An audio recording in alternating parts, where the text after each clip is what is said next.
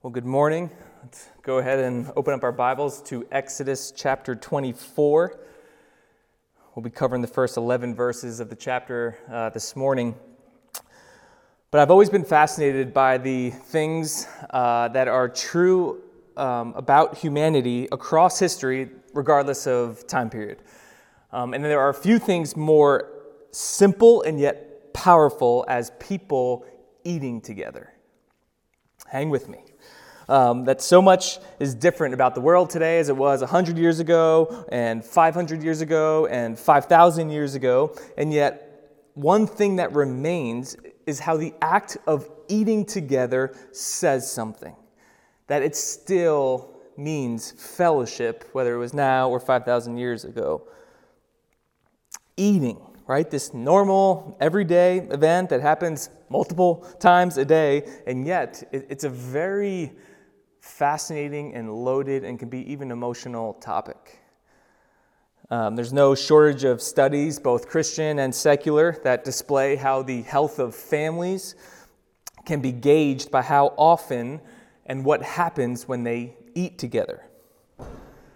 I would say just in the last 3 months of quarantine, just trying to reach out and connect with as many people as I can, as often as I can, I have heard from multiple men and women when just, again, checking in to see how they're doing, that their feedback is something along the lines of this, that, there's a lot of challenges here, trying to work from home and some challenges with the business and on the work side of things. But they'll say, you know what, Pastor?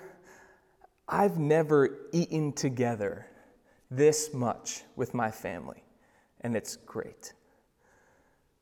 And because we know what the normal life and flow around here was pre-quarantine, right? Between work and commuting and maybe kids' practices or other kinds of commitments, one thing that became, I think, more and more rare was family meals. Not just dinner, but now with breakfast and lunch, these kind of multiple opportunities to share a meal together. And it's been a source of joy for many. And yet I also know that the opposite is true. That could be a very source of pain for many. Families that don't eat together for whatever reason or eat in silence, and it just kind of wells up a lot of emotion. I think about, especially, again, across these 3 months, people who live on their own, who have also said to me, you know what's just hard is day after day after day, I'm eating alone. You go back 60 years to the height of the civil rights movement, and throughout the country there was mandated segregation of restaurants and schools that ensured that blacks and whites would not eat together. And while the racist laws to that end have been removed, we are very well aware of the separation of fellowship between races in this country that is still evident today, and we're seeing all kinds of manifestations of what happens when people do not eat together. The direct correlation between limited understanding and ignorance that people have, and the correlation to the fact that how rare it is for men and women to eat together who look different from one another. You look across global history, both now and again across history, how often that you hear about and read about world leader summits or meetings between nations making treaties or trade agreements or peace gatherings after war, how there always seems to be a meal shared. In fact, a lot of times when talks break down, it's not until they ate together that talks began to pick up again, happened over and over again.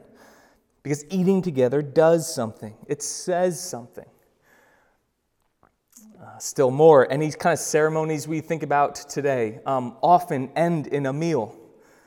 Weddings, the celebration of two people coming together in marriage, it ends with a meal. And on the other side, funerals, the grieving of losing a loved one often ends with a shared meal.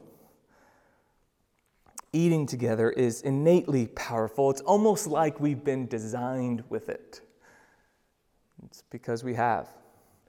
And our passage this morning finishes with a meal. The final words of our passage are, "And they beheld God and ate and drank. Hope you're hungry this morning.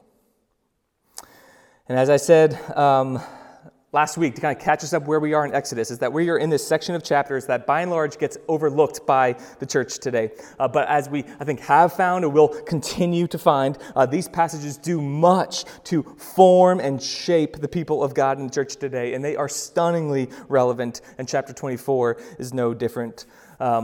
As a way of reminder, again, just setting the scene here where we are in Exodus, if you're just joining us for the first time, the nation of Israel has been freed from slavery in Egypt, over 400 years of slavery by God's mighty hand. And then by His grace, He set them free. And then, just as He does now, once God saves His people, He then guides them on how to live. He calls them to obedience as a result of being saved, and He does this through a covenant, a covenantal agreement that regulates the covenantal love of God. In chapter 20, He provided the 10 words, what we often refer to as the 10 Commandments, beginning with, "You shall have no other gods." That a true life of freedom is found in commitment to the one true God who made you, who loves you, who is not distant and removed, but who is near and personal. And then chapters 21 to 23, He guided His people on how to live amongst one another. What does a love for neighbor actually look like? These were rules that flowed from this relationship that orients His people towards protecting the oppressed and marginalized among them. And now in chapter 24, it is time to confirm and seal the covenant. Covenants between nations and people groups were common in the ancient world.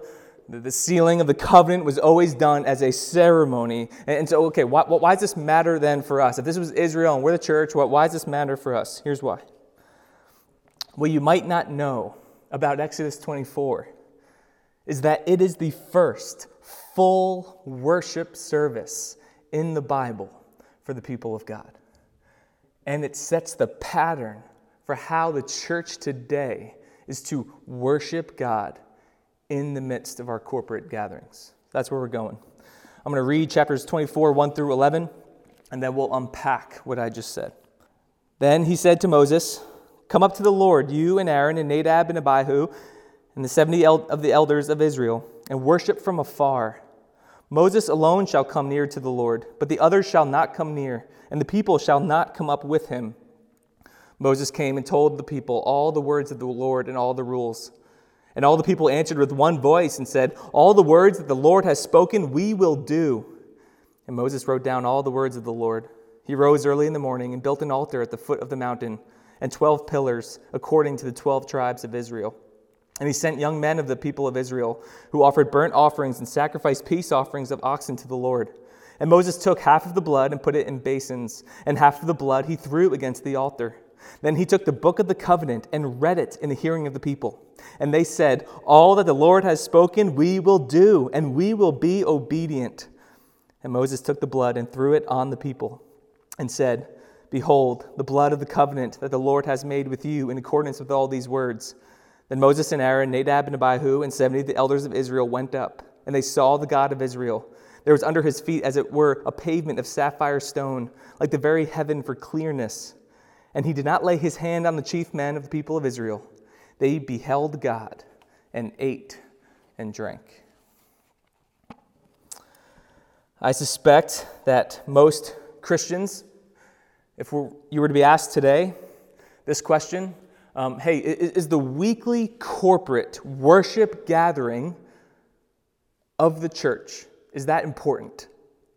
Most Christians, certainly I hope the vast majority of those at Grace would say, yes, it is important. It is why we're itching so badly to be able to meet again in person, right? I've been really encouraged by how much I've heard this from the people of Grace, how the online service has been great, and it's a great alternative while we need it. But it's a poor replacement for the people of God gathered in person. So yes, it's important, but what if I were to ask you a follow-up question and just say this? What is it about the corporate gathering that makes it important? What's the purpose of our worship service? What's it meant for? What would you say? As a church body, we meet for every Sunday morning for approximately 75 minutes. What are we supposed to be doing there? You might say, well, we're there to be entertained, to come and watch the show that the church is putting on that's impressive and well rehearsed and makes it worth your while to come and show up and watch. I hope that's not what you would say. Now, we certainly don't want to aim to be boring or stale.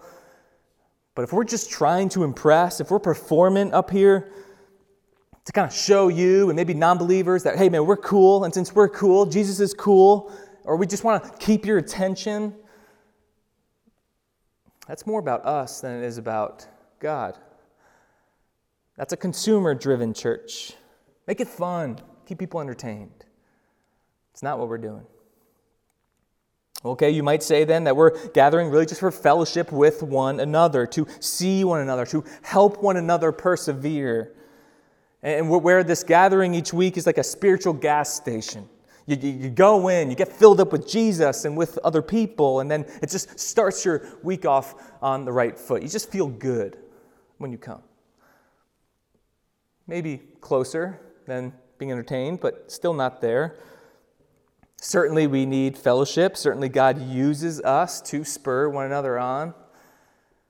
And we do hope that the worship service is inspiring in that it stirs your affections for Christ.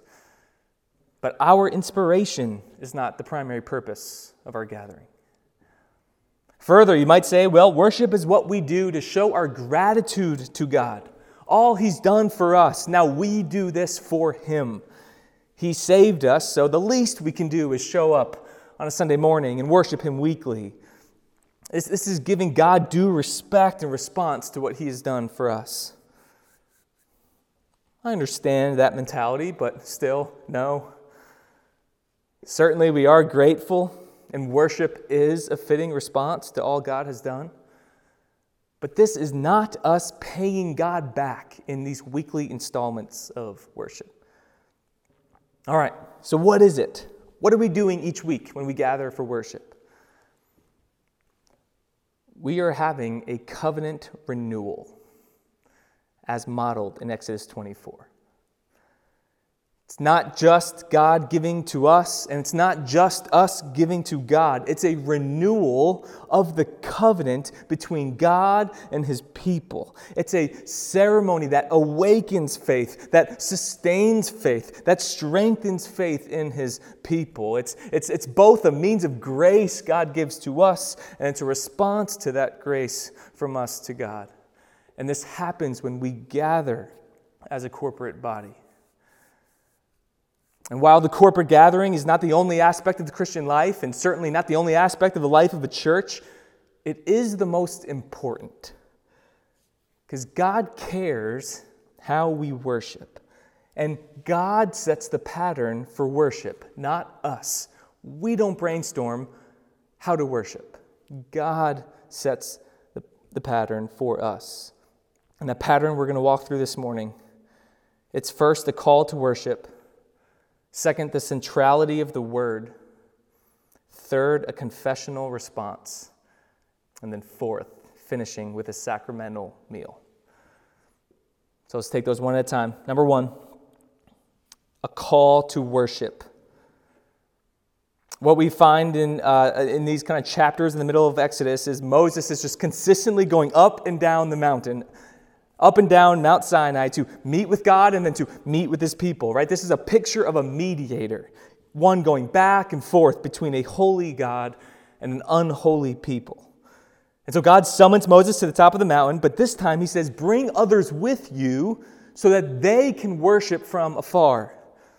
So your brother Aaron and his 2 sons and the 70 elders of Israel, bring them with you. It's the first time this number 70 is associated with the group of elders. These are likely the men that Moses appointed back in Exodus chapter 18 when his father-in-law called him out for not raising up other leaders to help him lead, carry the load. So God calls them to Himself, and yet says, hey, while everyone's going to come towards me, only Moses can draw near to the Lord. So we can picture this in our minds. God is calling his people to himself. He's calling them to worship, represented by the elders, because he seeks to be in relationship with his people. And he wants to be close to his people, but he's also a holy God. And they are to respect and honor his holiness. They can't handle his holiness. To be holy is to be set apart. And so can you kind of feel the tension in this? This is an invitation, a call to worship, but it's an invitation to approach the holiness of God. And it requires a mediator, a go-between in Moses. Like God's people cannot accept the call to worship without a mediator, which is why Jesus is considered the better and greater Moses, right? That Moses was just a shadow of what was to come in Jesus, because Jesus is the eternal mediator between God and his people. That's what Paul says in 1 Timothy 2, verse 5. For there is one God, and there is one mediator between God and men, the man, Christ Jesus. So we understand this even more fully than everybody in the nation of Israel did at this point in the Old Testament. That God beckons his people to worship, and he does so because in Christ we can do so freely. We can draw near. God is no less holy today than he was in Exodus 24. He's not a different God. He's just more fully manifested and realized in Christ. And we can come before him, but he sets the terms. He sets the terms. And that Christ accomplished the ability for us to approach God in worship. So the corporate gathering in the church is God's people meeting with God in Christ. And so when you assemble to worship under the authority of pastors and elders, you are accepting God's call to worship and come before him. The call to worship, it's God's drawing you and you prioritizing the gathering in return because God is inviting you into his presence. It's why we begin our gathering with singing songs of praise, singing songs of adoration, because it's a call to worship and an acceptance of that call, to dwell on him and who he is, to see him, to know him. And it's why Sunday morning for the church is a joyful invitation, not a guilty obligation. I wonder, do you approach the weekly gathering in this way? If you can be honest, when you get to Friday and you get through the week and you kind of look at the weekend and you think about your weekend, how do you think about Sunday morning? Is it an obligation driven by guilt? I'm going to need to go, but it's kind of right in the middle of the weekend, kind of ruins the flow of what I got planned, but I got to be there. I got to be there to make God happy. I got to be there to make my parents happy. I got to be there to make my spouse happy. And we do it to gain acceptance, whether from God or someone else. Brothers and sisters, let me encourage you. That is a miserable way to approach the gathering. And you are robbing yourself of this call to worship. That God is inviting you into his presence along with his people. And you come, not in order so that God will accept you when you die, but you come because you have already been accepted by God. So the action of coming might be the same, but the inner motivation, it makes all the difference. Think of the most famous person you can think of in the world. Like, who is your absolute favorite celebrity, even if you wouldn't use that word celebrity? If you got an invitation from this person on Saturday night to come into their presence on Sunday morning, what would you do to make sure you're there? Now, how much more meaningful is the God of the universe, the one who dwarfs that celebrity in your mind in every single way, that he invites you to worship him along with the church in Christ's name. let's remember that Sunday morning worship is a Saturday night decision. That's number one, a call to worship. Second, the centrality of the Word. Notice how central the reading and proclamation of the written Word was in the midst of this ceremony of covenant renewal. Verse 3, Moses came and told the people all the words of the Lord and all the rules. So what's he referring to there? Well, at the beginning of chapter 20, it starts like this. Now these are the words God spoke to Israel. So the 10 words. And then at the beginning of chapter 21, now these are the rules that you should set before them. Chapters 21 to 23. And so these are the terms of the covenant. The words and the rules. Notice Moses even makes a distinction there between the 10 words and everything else that came to follow. But they were all part of the covenant between God and his people. And if you were following there when we're reading, it looks a little strange because first the words are spoken and explained, and then verse 4, and then Moses wrote down all the words of the Lord, and it was called the Book of the Covenant. And down in verse 7, he then reads these same words again. So verse 3, the words spoken. Verse 7, the same words written and read in the hearing of the people. And when God's people gather, this sets the pattern that God's written word is the central element of the gathering. God's people have always been a people of the book. That God graciously reveals himself in many ways, but the written word is given for the purpose of ensuring that God's words are never forgotten from generation to generation. And this is why covenants in the ancient world and kind of contracts today are always in writing. Any professional agreement that you are currently in, you enter, it's somewhere it's written in writing. So neither side could claim changes at a later date. One cannot worship God where God's word is not present.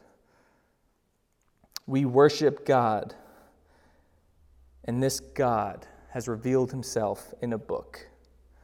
And this book, the Bible, God's word, must be read and explained, not as ritual, but as information that God uses for transformation. It's not just for people to come to faith, but for people to remain in the faith.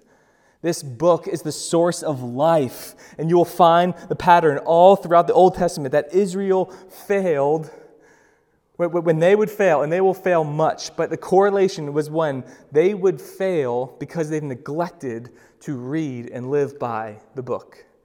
2 quick examples. You don't have to turn there. But 2 Kings 22, King Josiah, he takes the throne of Judah at 8 years old, by the way. It's not a mistake. 8 years old. And Judah at this point is far from God. They are in constant rebellion. And in the 18th year of his reign, he appoints some men and women to go repair the temple. And the high priest tells Josiah's secretary, Shaphan, hey, we were kind of cleaning things up, and we found this book, and it's kind of dusty, it's forgotten, we don't really know what it is, it was kind of tucked away somewhere, forgotten for generations. And so Josiah's secretary takes it back to him, and he reads it before Josiah. And it was the book of the law. And Josiah tears his clothes because he knows in hearing that they have broken the covenant with their Lord. And so then he turns and reads it to the people, and he leads the people of God into reform. And it was the first time this generation had ever heard it. But as the story goes, Josiah will die after making these reforms. New leaders will come into power, and the book gets neglected once again. And it's not until they return from a 70-year exile, generations later, to return back to the land and rebuild the walls of Jerusalem, that we get to Nehemiah chapter 8. And in Nehemiah chapter 8, we read this. And all the people gathered as one man into the square before the water gate. And they told Ezra the scribe to bring the book of the law of Moses that the Lord had commanded Israel. So Israel the priest brought the law before the assembly, both men and women, and all who could understand what they heard, on the first day of the 7th month. He read from it facing the square before the water gate from early morning until midday, in the presence of the men and women and those who could understand. And the ears of all the people were attentive to the book of the law. And Ezra the scribe stood on a wooden platform that they had made for the purpose. Down to verse 6. And Ezra blessed the Lord, the great God, and all the people answered, Amen, amen, lifting up their hands. And they bowed their heads and worshiped the Lord with their faces to the ground. Verse 8. They read from the book, from the law of God clearly, and they gave the sense so that the people understood the reading. One cannot worship where God's word is not present. Which is why the preaching of God's word, which is to say the reading and the explaining and the applying of God's word to God's people, will always be the central aspect of the gathering. And a step further, it's why even when there's current events that are very serious and need to be addressed, like there is right now in our world with the racial injustice and racism and systems that are undergirding all of that even when there's hot topic current events, that they never dictate the corporate gathering and supersede the word. Now hear me, we can and should apply the word to current events in the moment, seriously, clearly, fervently. But a topic never dictates the passage. The passage always forms the topic. And so we're talking about anti-racism a lot in our world, and we need to, and the church needs to, and we are addressing it, and we will continue. And we pray about it in our corporate gathering, and we apply it in our corporate preaching. And then we do it throughout the life of our church and podcasts and classes and conversations. Yes, and amen, we will address it. But a topic will never dictate and interpret the word. It's why the Apostle Paul, in the final chapter of his final letter to his protege Timothy, gives this simple command: Timothy, preach the word, in season and out of season. No matter what craziness is happening all around you, no matter if it costs you your life like it did for Paul, preach the word. For the word is profitable for teaching and reproof and correction and training in righteousness, and are able to make you wise for salvation. This book is the sole authority in the local church.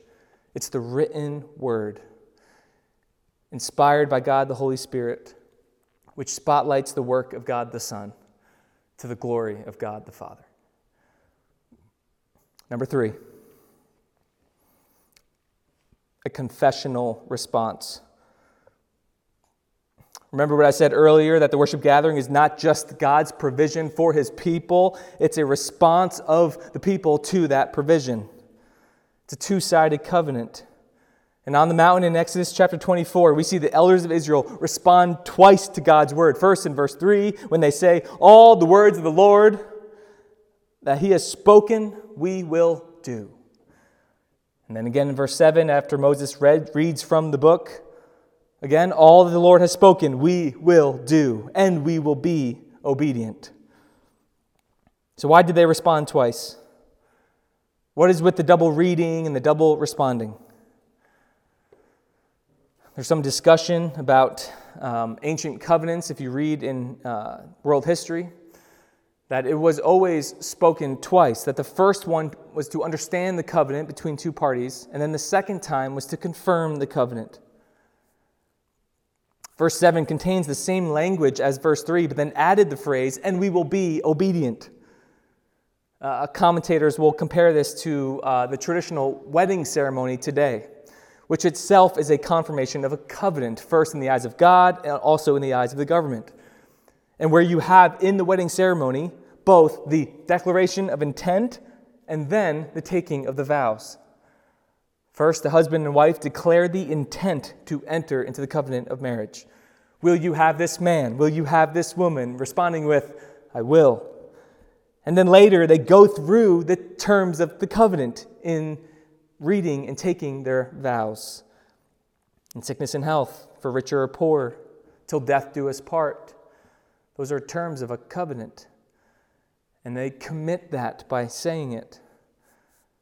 And so here in Exodus 24, we have the covenant set. God sets the terms. The people respond by confessing this is true and committing to follow. And so what's going to seal this covenant? The blood of a sacrifice. The only way a holy God can make a covenant with an unholy people is through blood. Why? Because this, again, is a holy, perfect God. And this is an unholy, imperfect people. And God, in His holiness, cannot betray Himself by just overlooking sin against Him. That would be unjust. We're talking a lot about in our world today about injustice. That is the ultimate injustice. To just let the guilty go free at no cost. So there will be blood spilled. But it won't be the blood of Israel. It will be through an animal sacrifice. It will be innocent blood spilled, and this blood sprinkled on the altar and then sprinkled on the people to seal this covenant. You might be reading that and being like, man, it's kind of extreme, man. Like, why is that necessary? Like, you're kind of sprinkling and throwing the blood on the people. Not only in this moment is it not unnecessary, it's vital. Because it shows that this is a matter of life and death. The blood represents both judgment and mercy. The blood sprinkled on the altar is God's blood in judgment. And the blood sprinkled on the elders is Israel's blood in mercy. And it's what binds God to His people. So this is the part of the worship service that should stop us in our tracks. This is where it's revealed to be a covenant of grace that we are renewing each week when we gather, a covenant of grace. That the blood shows that while perfection was demanded in Exodus 24 through the covenant, atonement was provided. The people of Israel who just said, we'll obey this law, all of it, all the words. We'll do it, we're in. But we know that they will fail, and it won't take long, and they won't keep it perfectly. But the covenant will stand, because God knew this, and He won't break from His people, because He has made an atonement for their sin that they haven't even committed yet, because of the blood. Perfection was demanded, but atonement was provided. Both judgment and mercy. This is why the New Testament will describe Jesus' saving work in terms of blood. The blood shed at the cross is a symbol of both judgment and mercy. And the cross where perfection was demanded and atonement was provided. Where God took the judgment upon Himself so He could shed mercy on those who would believe in Him. Hebrews chapter 9 will directly connect this passage to the sacrifice of Christ. And you kind of go through 9 and kind of walks through all the steps and listen to how chapter 9 ends. Verse 27. And just as it is appointed for man to die once, and after that comes judgment, so Christ, having been offered once to bear the sins of many, will appear a second time, not to deal with sin, but to save those who eagerly wait for Him. The confessional response to God's word is a commitment to God's Son, Jesus Christ. And His covenant to us is confirmed in Christ, whom we commit to follow the rest of our days. And then last, number 4, the sacramental meal. Every great ceremony ends with a meal. I'm going to read verses 9 through 11 again. Then Moses and Aaron and Nadab and Abihu and 70 of the elders of Israel went up, and they saw the God of Israel. There was under His feet, as it were, a pavement of sapphire stone, like the very heaven for clearness. And He did not lay His hand on the chief men of the people of Israel. They beheld God and ate and drank. Every great ceremony ends with a meal. And at its best, this meal is a marker of fellowship, of relationship, that God ate and drank with his people as a final marker of confirmation to their covenant-based, blood-bought communion with one another. And this meal is reflected upon when Jesus, on the night he was arrested, at the last meal he would share with his disciples before going to the cross, he would stand, take bread, and give it to his disciples, saying, "Take, eat, this is my body." And he took a cup, gave thanks, then gave it to his disciples and said, "Drink of it, all of you, for this is my blood of the covenant, which is poured out for many for the forgiveness of sins." This is why we routinely in the church end our worship service with a sacramental meal, with the bread and the cup passed out, symbolizing the body and blood of Christ, who took judgment upon himself so that he could pour out mercy on us. And every time we take it, we renew the covenant with God in the presence of God's people. We share a meal. We recall what God has done. And we commit to living lives God has freed us into. And this is what we do when we worship. We are called to worship. We value the centrality of the Word, read it and explain it. We respond to Him, and we eat and drink. And the church, as the people of God, will continue to do so until we unite together with Him at the ultimate cosmic wedding reception where we will feast on the best food we've ever had.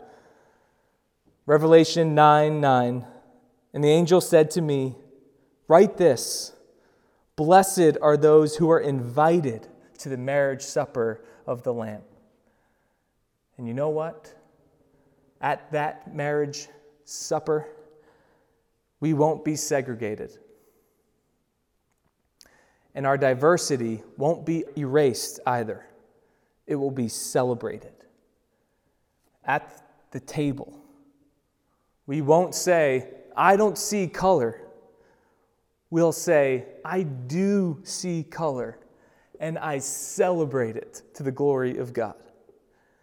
Every tongue, every tribe, and every nation sitting at the table together, celebrated as a single, diverse human race, redeemed in Jesus Christ. Let's pray. Father, we are humbled by your word. We are grateful for your word. We are grateful for the ways that you have just set a pattern for us as your people to worship. And Lord, we do in these strange times long for the day that we can gather once again and break bread once again. And we will trust that timing to you because we know how the story ends. We know what this table looks like at the marriage supper of the Lamb.